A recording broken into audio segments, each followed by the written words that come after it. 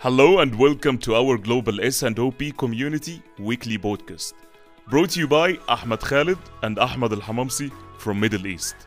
Our Global S&OP Community Podcast mission is to build a global community from supply chain, marketing, trade marketing, sales and finance all over the world, where everyone's voice could be heard and listened. Every week, we host a new episode with great thought leader in the S&OP industry. We believe that one word, one story, or one conversation could open up the light in the screen of your consciousness and you'll never be the same again. We discuss hot and trending topics with our subject matter experts by asking the right questions that uncover their valuable experience in our show.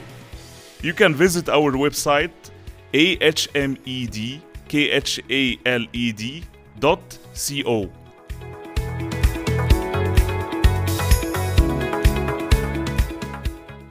Stay tuned every week with our Global S&OP Community Podcast.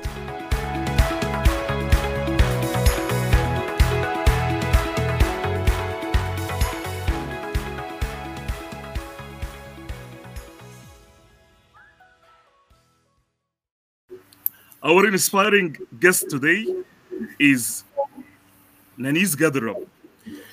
Nanis Gadarab is the sales vice president at Unilever Canada. Nanis joined Unilever Mashreq 24 years ago as supply chain management trainee in Egypt. After 5 years of gaining unbeatable experience, I would say, in the supply chain, end to end, something has pulled her from the supply chain to another function. That thing was the customer and consumer love. That's why she decided to move from the supply chain and discover what is inside the business and what is the business about. She played many roles in sales, marketing, and trade marketing in that period for across 10 countries. That's why our podcast, if you see our vision and our podcast, is all about collecting and collaborating all of those functions, which is something very solid about our guest today, Nanis Gadarab. In 2007, she decided to move to Canada and leave her purpose there. Her purpose is making the impossible possible while inspire other people or the people around her to be the best version of themselves. Nanis, she lives by 3 F's: faith, family, and fitness. Her customer love and her consumer love pulled her in 2018 to be recognized as a star woman in Canada grocery. So may I ask you please to welcome with us our great thought leader today, Nanis Gadarab. And before doing or just introducing Nanis Gadarab, let's give her the amazing applause. Please, please.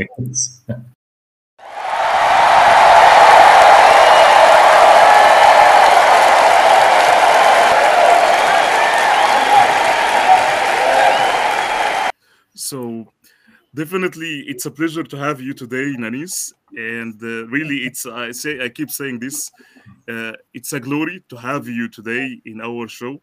And because your legacy is still there in Egypt after even you left Egypt, still there because of your inspirational thoughts and your great values, how you lead and how you give it all to people.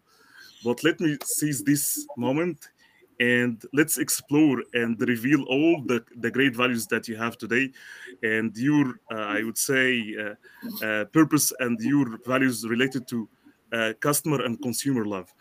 And one of the questions that we need to ask you about it, which is in the area that we live in, which is we live in mostly, especially FMCG in the B2B businesses environment, including hundreds of retailers and customers and thousands of stores, and I could say ship to points.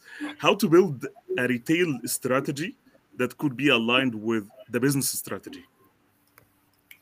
Yeah, Ahmed, that's a great question. And first, thank you I'm so humbled for this introduction. So thank you for the incredible introduction. Very, very humbled to hear all of that. Strategy is my favorite subject. So I'm happy that that's the first question. And definitely, you're absolutely right. I think strategy is an important topic, and it's important to get it right to be able to differentiate yourself and win in market. So I always like to think about three questions: the why, the what, and the how. And I'll explain in a second what does that mean. We'll start with the why, because you always start with the why, as Simon Sinek always say. But it is the purpose. It's the purpose behind everything you're trying to do, and this is the starting point, not only for organizations but also because of the consumers. So all the big organizations now have, very quickly knew that purpose is such an essential part, because it defines where are you going, the destination you want to go to. So I think it's important to define your purpose and stick to that purpose. Mhm. And for example, like in Unilever, we say sustainability. It's all about sustainability. Making sustainability a commonplace is the purpose, and everything Unilever does anywhere in all the countries are centered toward that. A company like, for example, Apple, it's all about the user experience, right? Like that's an innovation. So anyone Yes. who's using Apple, that's what you see. A company like Amazon, their purpose is to be the Earth's most consumer-centric organization. So that's their purpose. Everything they do is really driven by this purpose. And I'm talking about consumers as well, because what we're seeing is that consumers are looking for brands and organization Mhm. to have a purpose and to drive beyond the brands, to drive something bigger and more important. One of the research that we have found recently in North America, and I'm sure it applies to everywhere in the world as well, is that 60% of consumers are saying that I will not buy my favorite brand. I will not buy it if I feel that the company that, producing this brand are not taking a stand, right? Like they're not taking a stand, whether it's environment, in human rights, in big topics. We always say companies with purpose last, and people with purpose thrive, and brand with purpose Mhm. grow. And that's important. So I think you have to first start with the why, which is the purpose. Mhm. Um, Linked with the purpose as well, the values. And I know you will tell me, oh, Mhm. I'm asking about the strategy. What is the relationship between strategies and values? But what I have found from my experience is that it's very important for your team to sit together, to invest the time to define the values that describes you as a team or as an organization. Um, Values could be integrity, could be holding people accountable, it could be diversity and inclusion, it could be about being bold, being creative, going outside of the box. And what is important about values, and it does take time. So it's about investing the time to do that, but it's very valuable, because every time you have your strategy, you go back to the value and you ask yourself, if my values are to be bold, to be a bold organization, is my strategy showing enough boldness? If Mhm. no, let me go back and change my strategy. You ask yourself, I said that one of our values as a team is diversity and inclusion. If Mhm. is my strategy today that I build, is it inclusive or not? Is it diverse or not? And if not, go back and change the strategy. So the values will drive if your strategy is moving in the right direction or not. So that's number one. Number two is the what, which is actually few goals that you'll put together and say, what are the goals? What are the objectives that will allow me to achieve my purpose? And this will be like the body of the strategy. So the core, or the purpose, is in the core. If you have a circle, purpose in the core, and then you have the what, and then you have the how, right? In the Mhm. what, one of the things I learned throughout the years, that you need to involve everyone. You need to be inclusive. So if I'm Mhm. building a sales strategy or a customer development strategy, I invite my finance colleagues, my supply chain colleagues, my marketing colleagues. They are all sitting there, and you will say, this is a CD or a sales strategy. Why are you inviting all the partners? Well, you will be surprised how much input and how much feedback and how much Yes. value they will bring to the table, because you're now thinking about the end to end and you're being inclusive. And to your point earlier, every voice is being heard, and every idea, and the great ideas are coming from Mhm. everywhere. So including your partners, your stakeholders is very important, including the customer is very important. So we usually go to our retailers and say, what are the gaps that we have? What are the blind spots? What do you think, if we're if we're re-looking at our strategies, what are the things in the future that we need to be, aware of? What do you think the success in the future will look like? So getting the feedback from multiple people is super important before you decide the what. And then the last piece is the how, and how is your execution arm? And they always say that without strategy, the execution is aimless, and without execution, the strategy is useless, right? So strategy and execution go hand in hand. You can't just execute something without a solid strategy, and you can have the best strategy ever. If you can't execute it, then it's great pen on the paper, but it's not really something that will take you to the next level. So I think that's about it. The other good quote that I always hear is that they always say culture eats strategy for breakfast. I don't know if you heard that expression before. Yes. Culture eats strategy for breakfast, and that's why it's important that you start with the purpose and the value, because your values of the team or organization will define your culture. And if you have a strong culture and you have a good strategy and good execution, no one can beat you. You will just win with customers, you will win with consumers, you will just be a winner in market. So I think it's important to relate all things together. And I know when I started my career, I was like, okay, focus on strategy. But reality is you have to focus on values, you have to focus on people, you have to focus on execution in order to have the right strategy. Amazing. Of course, Ahmed, please, a round of applause. For sure.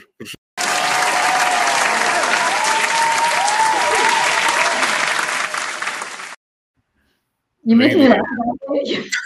That's great. Really, because the answer is very inclusive, and the way that you are spreading your ideas, it's amazing, because really this level of transparency and including all people on the table, and like the internal stakeholders and external stakeholders.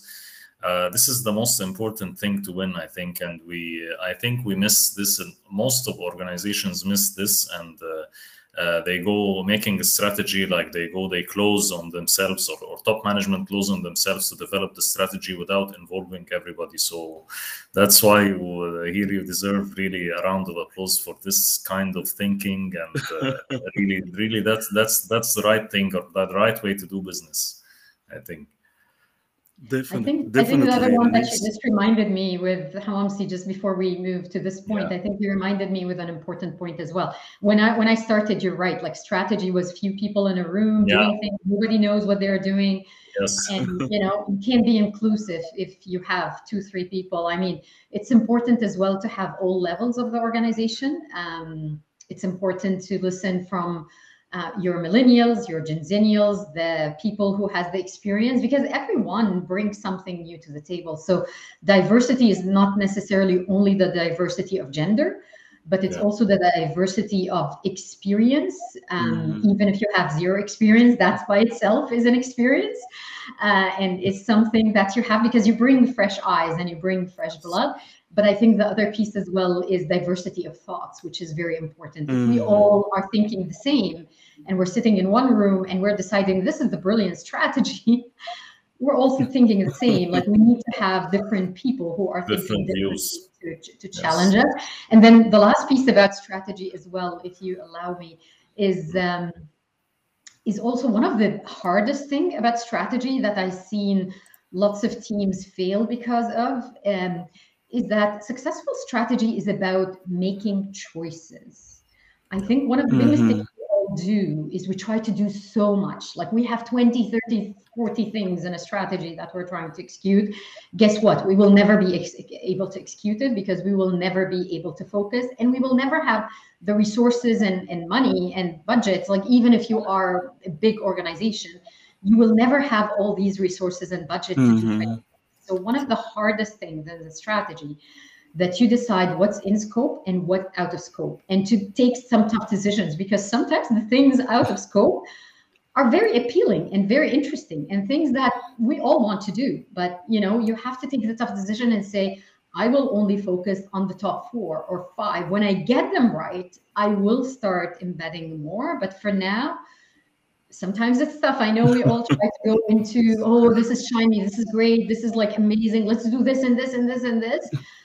That's, in my opinion, the first step for failure. So we need to avoid 100%. that and prioritize.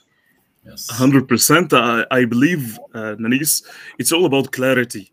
Sometimes that we can put some fancy stuff on a word or a paper, but when it comes to reality, you will observe really that the leadership quality of the organization when they set the right strategy.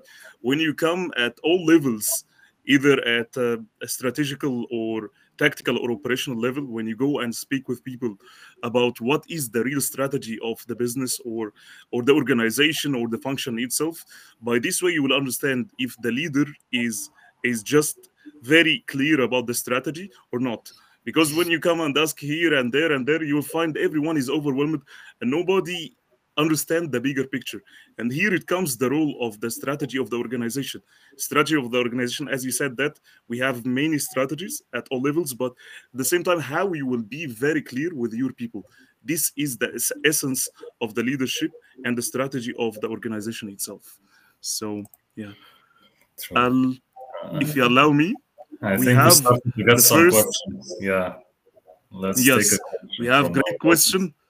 I think it's a little bit operational, but it's a very nice question. Our friend Muhammad Al-Baz is asking, in case of stock limitation and you cannot cover the top 10 retailers, what's the best way to distribute the stocks? Yeah, it's a great question, Muhammad. Thank you for asking it. And with the pandemic, it's very relevant because Yeah. in the pandemic, I think every organization everywhere, even retailers themselves, have found some limitations in their supply chain themselves. Like if they have private label or they're importing their own products, I think they have been under this. And I think there are a couple of things, Muhammad, here that I'll say. The first one is the first thing that you really have to do is be transparent with all the retailers. It's important that you are transparent with all the retailers and be proactive in the communication. And one of the things I learned during the pandemic is over communicating with retailers. Super important in the pandemic. They will appreciate your proactivity, your transparency. Sometimes we're worried about bad news. Oh, this is bad news. How am I going to bring it to the customer? But you know what? In the situations we are in, it's a pandemic. There are lots of issues, and they will appreciate more that you come to them and say, "Listen, here's the situation I am in.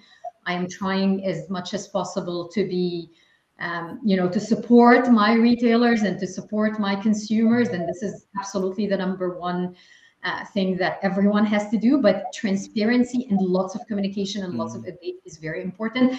I think that some of the strategy, Muhammad, that work is one, and I'm not saying all of them could work, and you need to assess where this, your organization and where you are. But to me, I mean, it's important to be as fair and equitable as you can be between your retailers. So,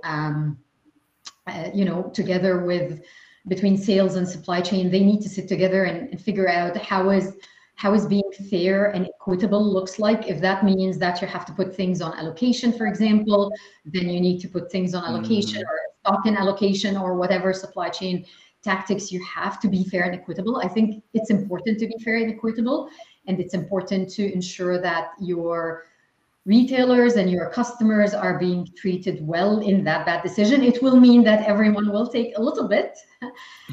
Nobody will get 100%, which is fine, because you know what? It's a tough situation, and we are all in that tough situation.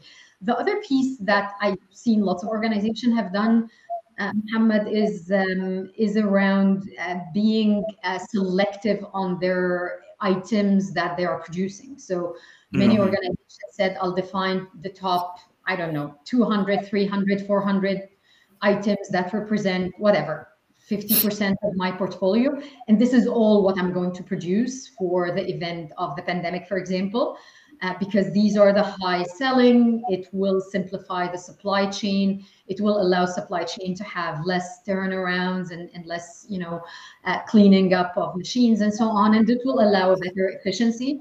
It might also mean that you need specific items in terms of raw material and packaging material that you need.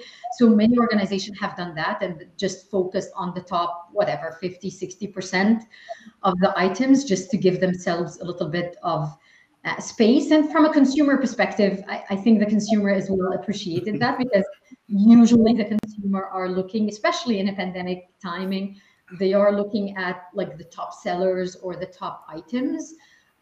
So doing this exercise very quickly and reviewing it all the time is an important one. But I will say, communicate to the customer, very important. 100%. Be fair as well as much as possible, and then make some decisions internally about what to produce, what to stop.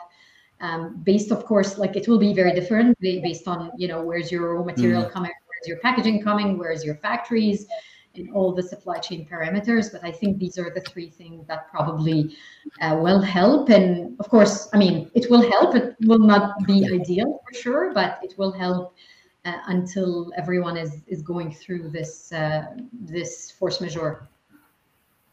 Perfect. Yes. Beautiful. Yes. Beautiful. Nice. It's all about, as you said, balance, collaboration, and transparency between with retailers, and end to end, of course, supply chain. You have to weigh your benefits, and it's about weighing and choosing trade-offs. Now we're all in a force majeure. I love your answer. Of course, it's very, very clear and to the point. Yes. I think boring questions are coming from everywhere. Yes. Yeah, definitely. We'll jump into the next question. So we have Mr. Hassan Gmei. So Hassan is just asking, what are your views of the future regarding online shopping? Do you think that one day retailers will only be virtual? Shopper can shop through metaverse. Hassan, great to see you after all these years, and I hope you and the family are doing great. And thank you for joining, Hassan. It's always a pleasure to see you and talk to you. I think it's a great question, Hassan, and definitely online shopping is a trend that is coming, and we need to be very proactive, and we need to be ready for it. I can tell you now in North America, and I'm sorry, I don't know what's the numbers in Middle East, but I can tell you in North America, the pandemic for sure, tripled the market. So the market, what we thought is going to take 10 years took 6 months in online. So 1 decade happening in 6 months. And of course, like pandemic, of course, has been a very tough challenge for so many of us. But in the same time, it did bring some trends, and online is one of these trends that we're seeing growing. I know in the US now, some of the categories and some of the industries, online shopping is accounting anything between 20 to 25%. So it is high. Do I think that online everything will be virtual? I don't think so. I think there will always be an importance for the physical in-store. I think the physical in-store will always be important. However, the role that the online shopping is playing is paramount and important. And I think we all need to, I was having this discussion actually, Hassan, with one of my colleagues. We can't say I'm a traditional salesperson, I'm not going to do omni. Every salesperson and every person in any company need to be an omni person. Like digital literacy is becoming one of the most important skills that we all need to educate ourselves about, because that's the future, and this is how the future will be. And it might take, some countries more years than others. But one of the very important things that we are seeing in North America now is that majority of the consumers are searching, even if they are in the physical store, they are searching online before they make the purchase. So you see people in the aisle, like looking in their computers, looking at their cell phones, reviewing rates and reviews, reviewing the content, looking at the pictures, and so on. So it's paramount that organizations have a world-class omni strategy It's very important to develop the time, to invest the time and the resources behind Omni and behind the development of the strategy. And it's super important as well when we talk about winning in retailers. Every retailers need support in the Omni area. They need a strong and robust Omni strategy. Like now rates and reviews are becoming very, very important to make a decision. So it's becoming a huge area. Like consumers, if they find bad rates and reviews, they are not buying, even from for the physical in store, right? Content is becoming very important. So what message are you wanting the consumer to see? What are the content? What are the pictures? Even the quality of the pictures on, for example, your iPhone or your Android or whatever device you're using is becoming more and more important. And this is one of the things that retailers are looking for us as CPGs to invent, to have innovations, and to have clarity of strategy, and to have execution, very strong execution arm, and more importantly, to have the talents. I think the talents behind, it's a totally different conversation. It's not about rebates and promotions and so on. It's becoming a bigger and bigger conversation, and different conversation about how do you attract consumers online. So definitely, it's going to be more and more important in future. And definitely, my advice is get into this wave. Like I talk to lots of people who say, oh, you know what, online is only 2% of my business, so I'm not going to react now. I'll wait until it's 20% and then I'll react. I think the people who will invest ahead of the curve are the people and the organization who will win long term. I hope that answers your question, Hassan. 100%. I'm sure. It's hard to add points to what you say. So This is definitely. We cannot interfere too much on that. Yes. So I can echo. I would echo your voice, Nanis, in that point. And I think that many organizations nowadays they understand the importance of the e-commerce channel and the e-commerce even channel. However, they face some challenges in terms of, I would say, cost, especially when it comes that they don't have the capabilities. You will see that I would say the normal organizations, they see that the e-commerce or the e-commerce channel itself, it brings negative ROI maybe at the beginning, but this is the trend. Any organization that will not take that trend will be obsolete in the near future. This is what I keep saying, because this is the normal way. As you said, it will be most probably it will be hybrid, but definitely the organizations that they focus only on their P&L and they look only into financials, they will lose definitely in the medium, even and long term, if they focus only on financials, because this is the trend, how it looks. Yeah, I 100% I echo you. I speak as a consumer or as a customer. For me now, it's very easy to order, like you said, Nanis, using the mobile and seeing the pictures, and the coming day or after less than 24 hours, I have my product on my door and everything is there. So you have to be online. I think now it's essential to be online. If you're not online, you may lose your whole business and credibility with the consumers. Absolutely. I was reading recently on the Fortune 500, the list of Fortune 500 since 2020. 52% of the companies that was in Fortune 500 disappeared in the last 20 years. Wow. So 52% of the companies completely disappeared. And the question is, why did they disappear? I think I know the answer, but the bigger question is, how many companies in the next 20 years will survive? If the changes will continue like that, how many companies will survive? And if we continue to see 50% of companies disappearing, what does that tell you? Like, that's for me is a wake-up call, right? Like, it's a wake-up call around changes coming, and we need to adapt. We need to adapt, we need to pivot, we need to change. And you know what? Like, a company like Kodak was a huge company at the time. Mm-hmm. They didn't jump into the digital, photography at the time, and they thought that this is not a priority. They actually did a little bit. They didn't reject it at all. Like, many people are saying Kodak rejected the digital. Actually, they did some work, but they didn't give it a priority. And to your point, Ahmed, maybe they said at the time, oh, it's not there yet. It will be bad ROI. I'm not going to invest behind it. And in the year that Kodak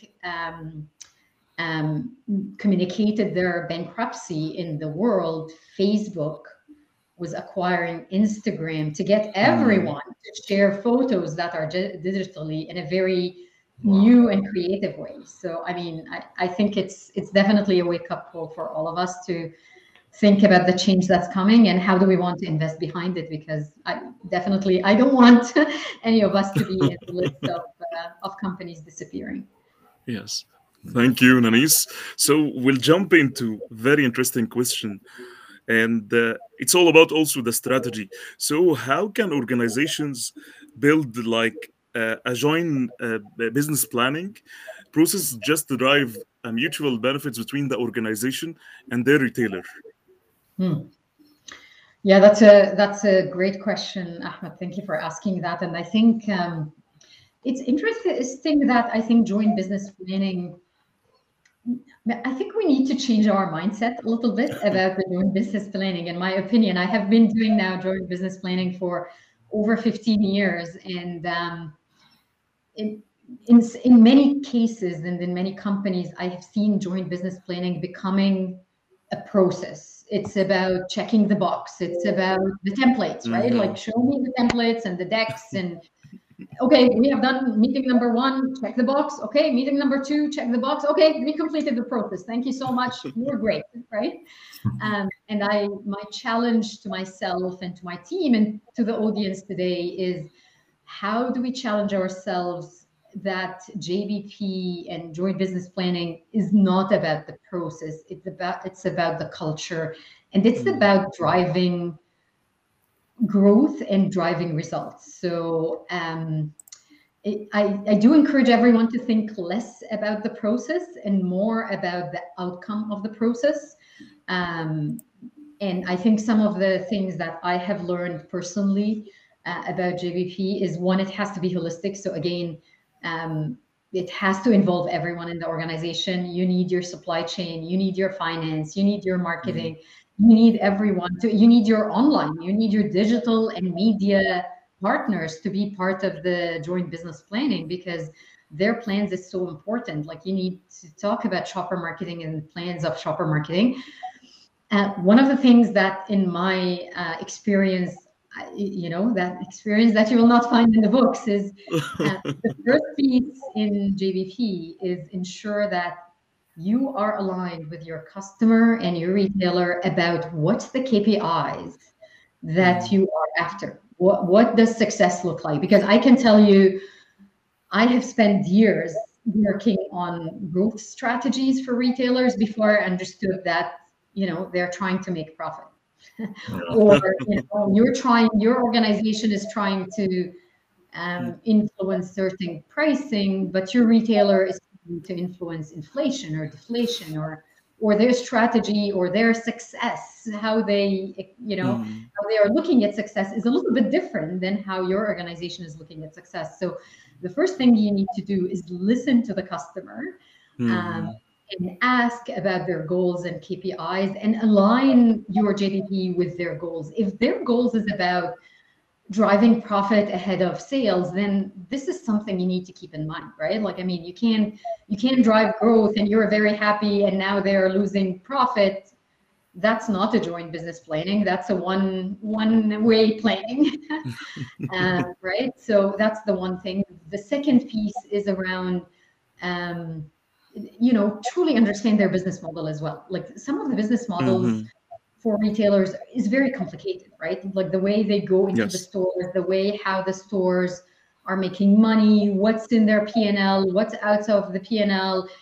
I mean, these details, in the past, I used to think, I don't need to know all these details, but actually you need to ask questions and you need to know how exactly the business model of the retailer is working, because that way, you're working with them on developing something that will work for your organization, but their organization as well.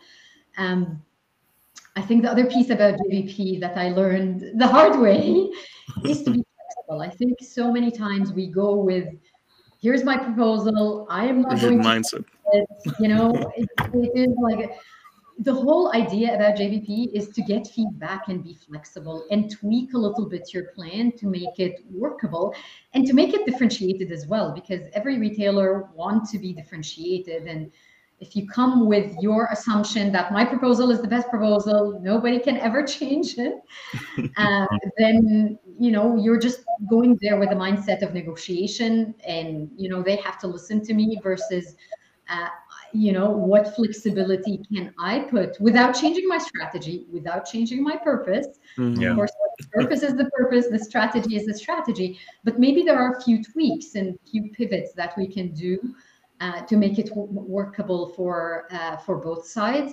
And then I think the other piece as well about JBP is it has to be long term. It cannot be this is what we're going to do in the next 6 months or 1 year, and then we don't know what's going to happen. I think it's important to lay some opportunities around. Here's the 2-year plan. Here's the 3-year plan. Things might change for sure. We are in a changing environment.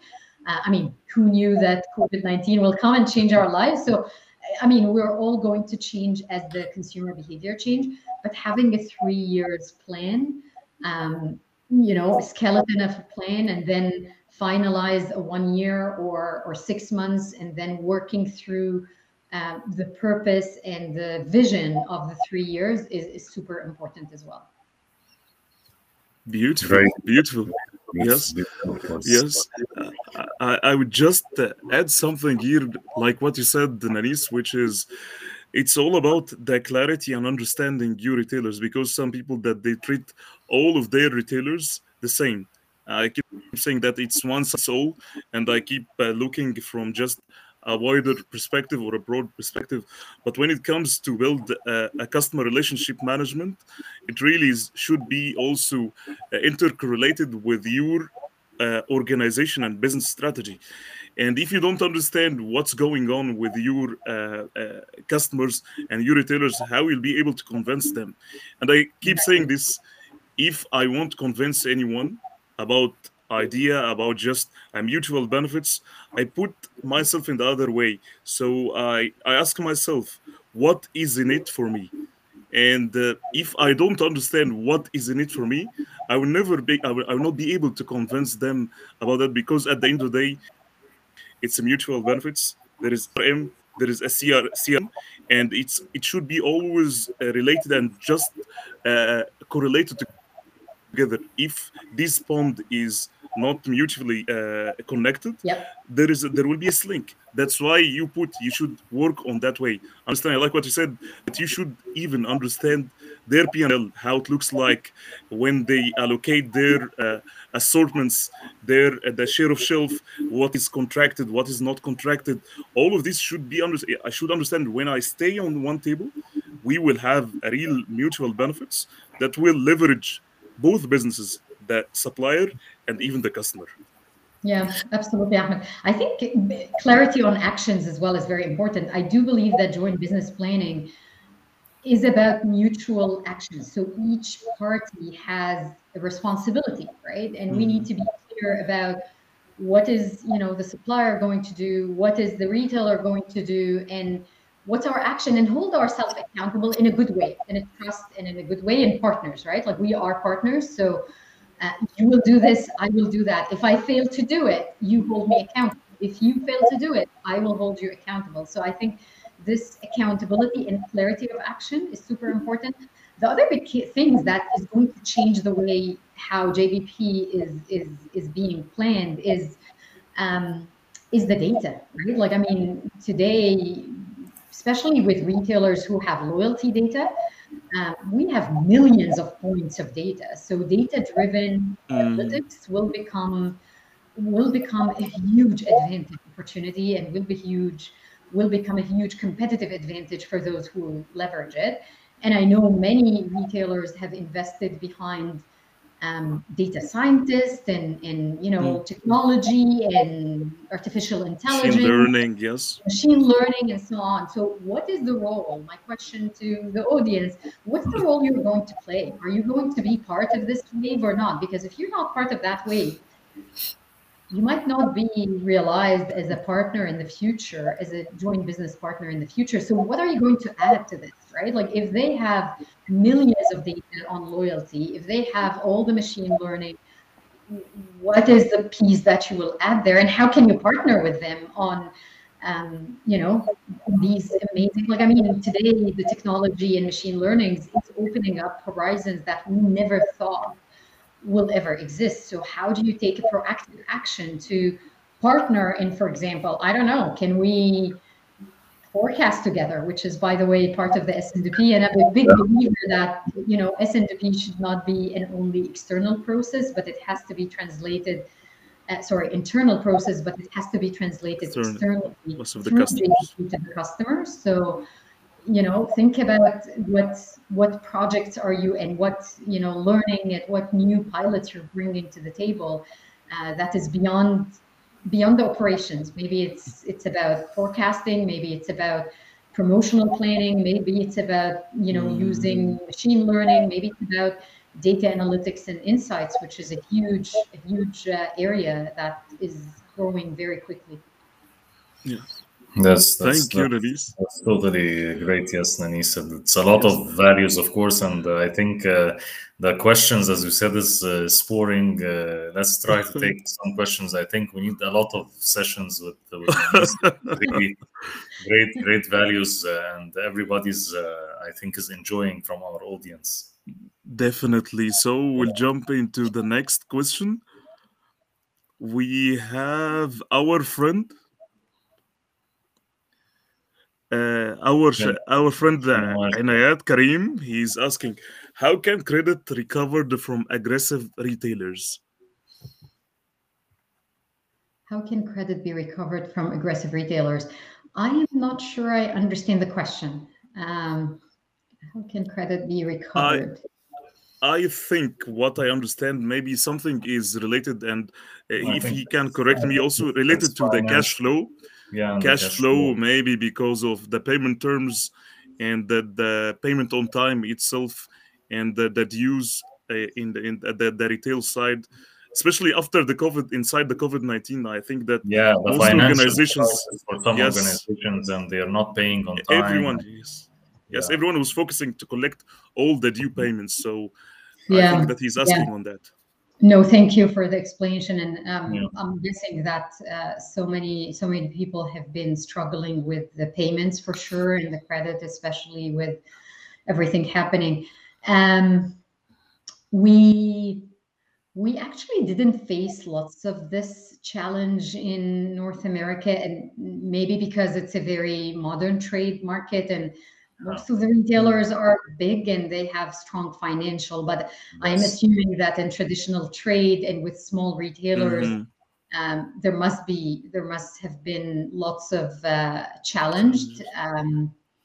It's one of the tough questions. I think you need to find the balance between how much grace period you're going to give, and how much as well you're risking your organization, because as well with the pandemics, it's quite normal that you find some of the retailer disappearing completely, because they just are unfortunately unable to take the financial hits that they have. So I mean, I would think that this is something that needs to be reviewed with the finance partners, and figure out, how much flexibility is the organization have. And I think it will depend on the organization itself, how much flexibility do they have, and how much as well risk assessment. I think the risk assessment will be a very important piece to do, in order to, you don't want half of your customers to disappear, and then you are in a very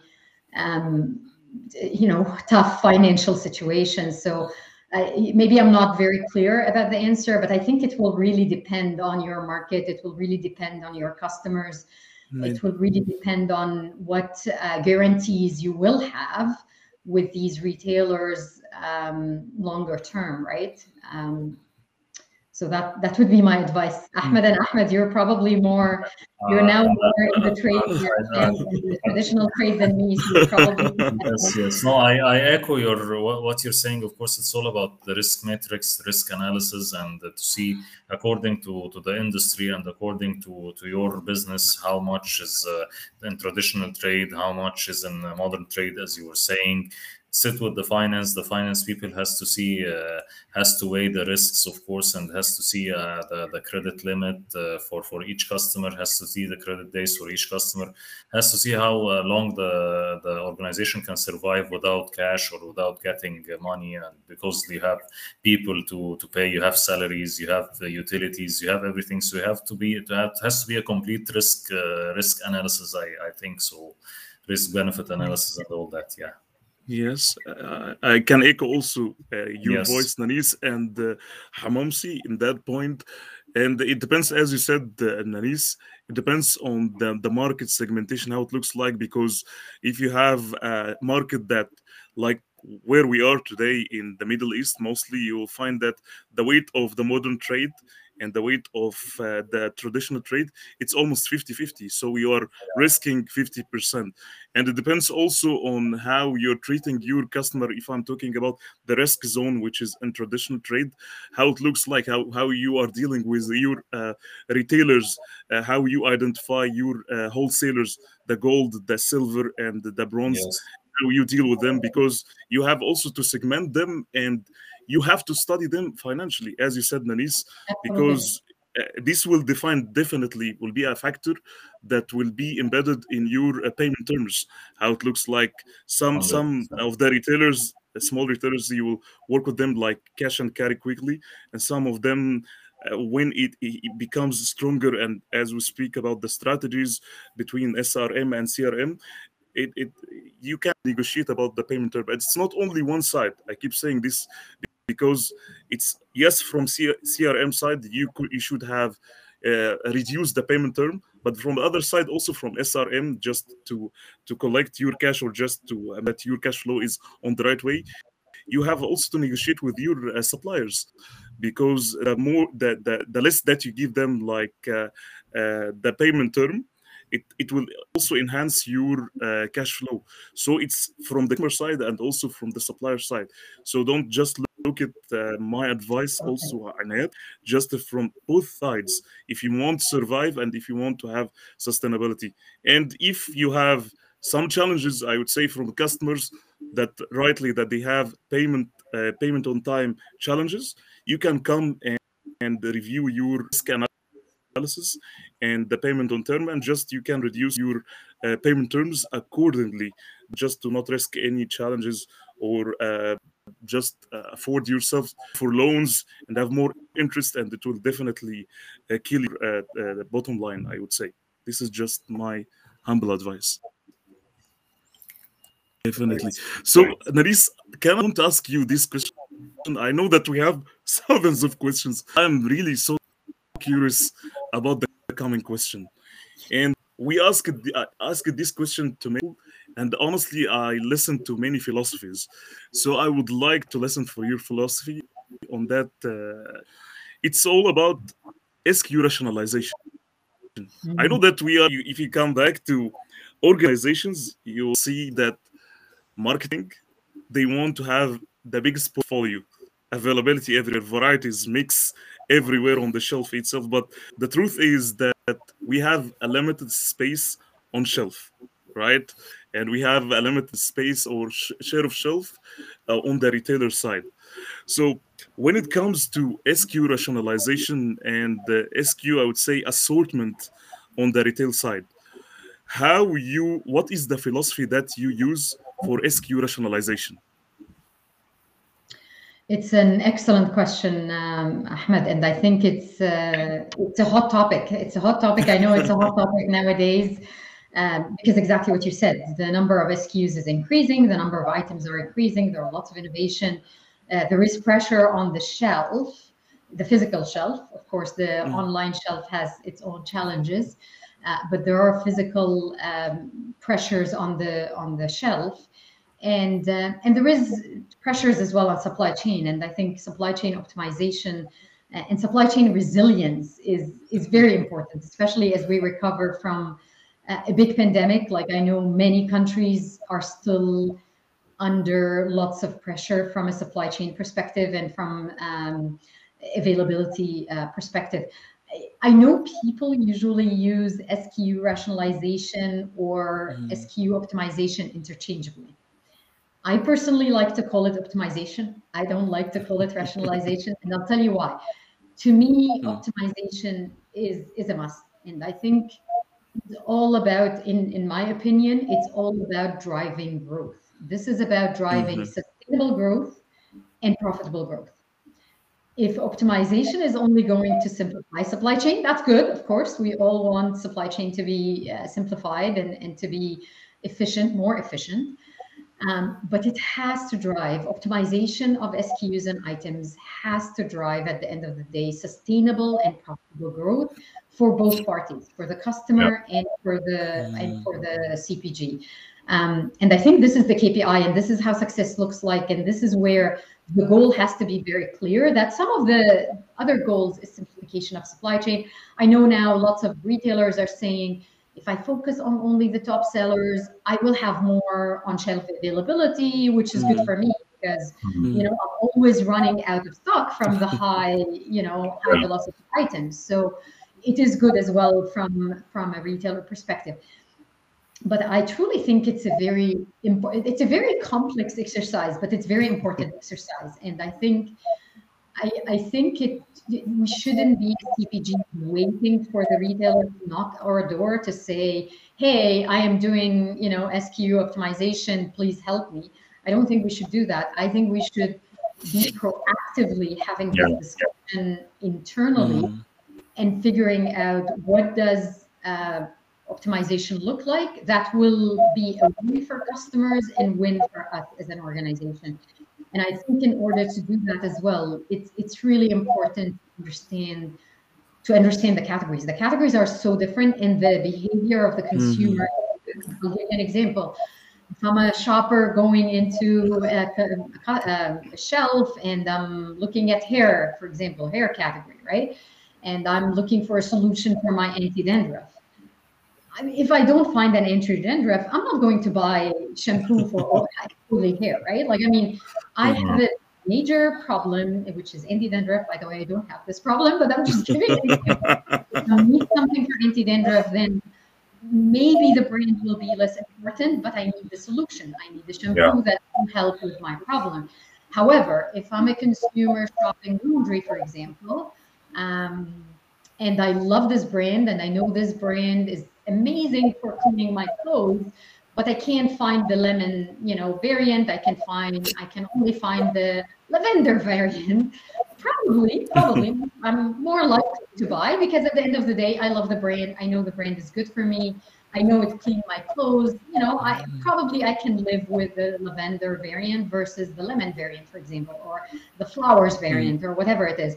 So I think a deep understanding needs to happen to understand the consumer tree, the loyalty data. If there is loyalty data, that absolutely loyalty data is a mine, like a mine of gold, a mine of diamonds. So if you have that, you absolutely need to use it, and you absolutely need to invest behind the analytics to get the insights.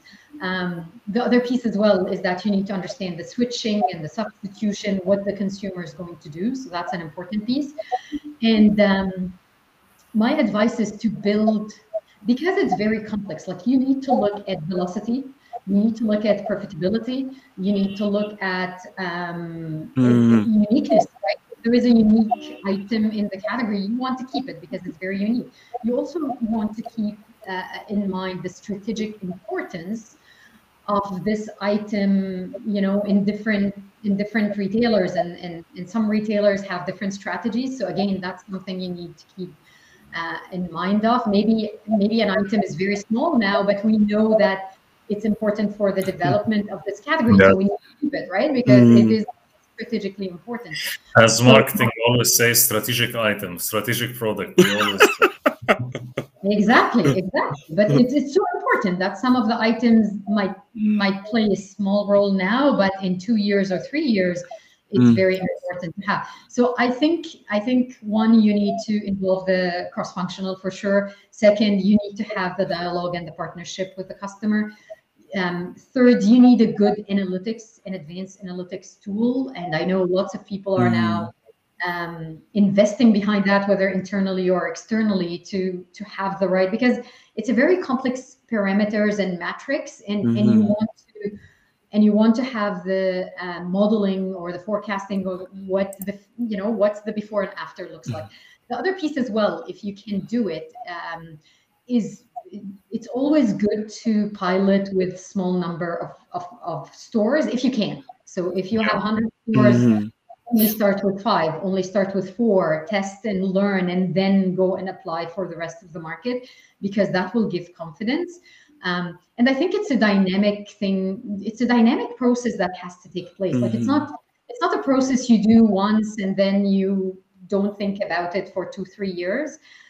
It's dynamic, it's changing, but it's so essential. And I think my message is, if you are in CPG, you have to take the first step. Don't let the retailers decide for you, because they will make their decision, and their decision you will not like. So it's better to collaborate with the retailers and be ahead of the game, and be proactive, and be transparent, and have your data analytics ready.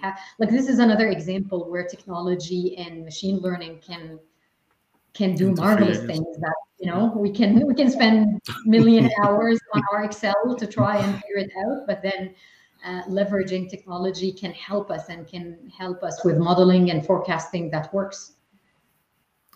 Definitely. If you allow me. Yes, please.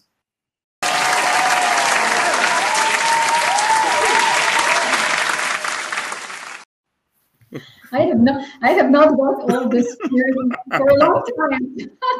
Thank you. It's you're welcome. I loved what you say, Nanis. I think that you can write a book on this kinds of philosophy that you have based on your amazing experience. I believe, as you said, it's all about the strategy.